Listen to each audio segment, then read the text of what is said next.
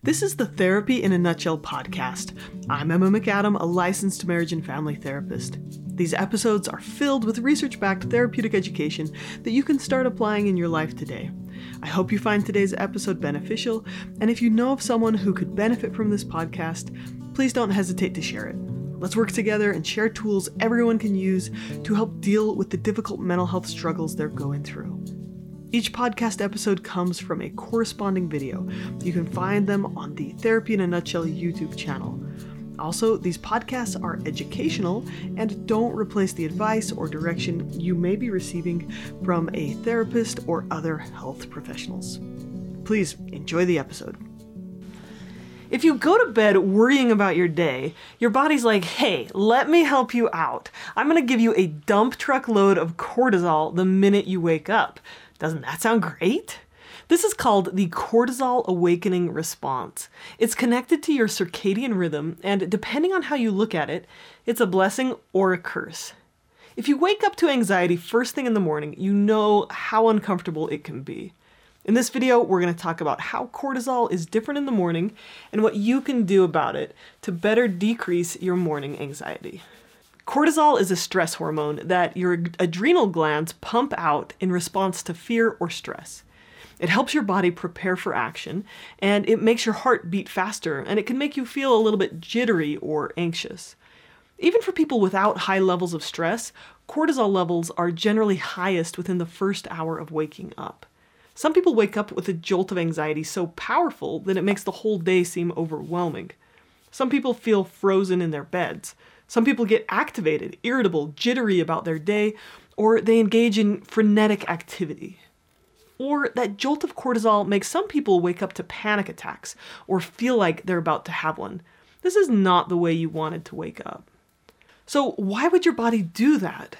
Cortisol's function is to help you get alert and perform.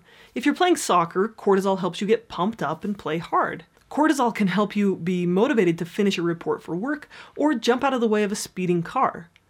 But if you go to bed worrying about everything you have to do tomorrow, the brain makes a secret plan. I'm going to help my human get activated right when he wakes up. So it plans a little surprise party for you. Your alarm goes off. Surprise! Dump truckload of cortisol. Now, anxiety is an emotion. Emotions aren't just bad things that happen to you. Emotions serve a function. And when it's functional, anxiety helps you take appropriate action to stay safe and get things done. But when we have too much anxiety that we don't know what to do with, anxiety can trap you in a cycle of worrying about things without taking action. And that can make it really hard to complete tasks. So what do we do about it? Managing anxiety has two parts.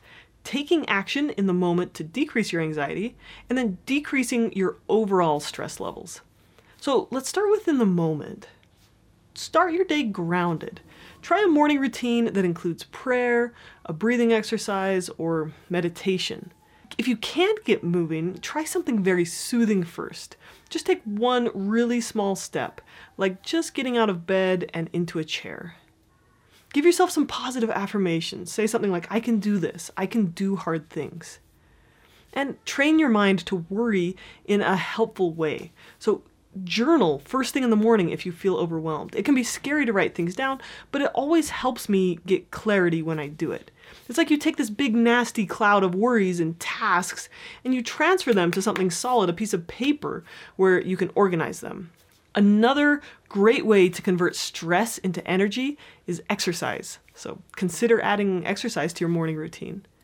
Also, skip the caffeine and sugar in the morning. Sugar and cortisol interact in a not very great way, and it can make you more anxious. But don't skip breakfast either. Low blood sugar can also make you anxious. So try something like eggs, whole grains, or nuts to start your day off. Decreasing your overall stress levels is much more about life management.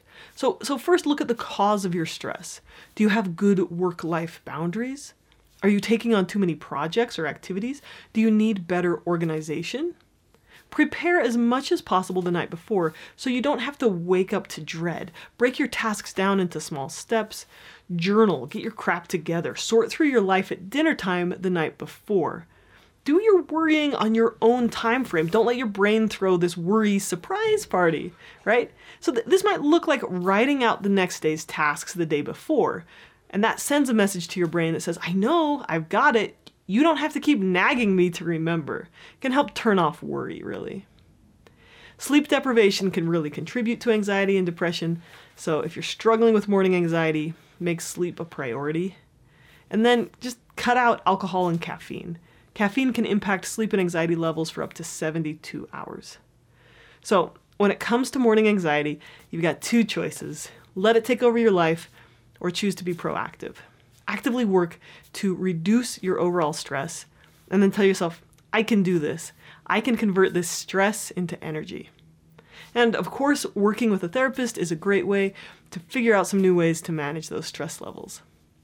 Oh yeah, and in case you're wondering, I do all my best writing between 5 and 7 a.m. while my legs are jiggling. Then I go for a run or exercise somehow, right? This is how I turn my morning dump truck load of cortisol into something productive.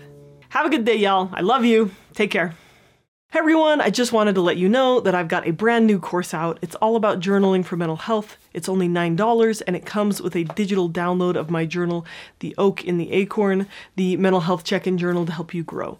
You can use this as a digital journal or you can print it out as many times as you'd like.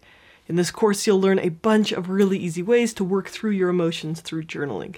You'll learn how to decrease stress and anxiety and how to multiply your happiness through simple activities that you can do in just a few minutes a day. I hope you enjoyed this episode and found something you can add to your daily routine that makes your life just a little bit better. If you want to learn more about topics like how to process tough emotions, how to change your brain, how to build better relationships, or support someone you know with a mental illness, then check out my classes at therapyinanutshell.com. And if you feel like these podcasts have been a benefit to you, please leave a rating so others can more easily find this content. Thank you so much and have a great day.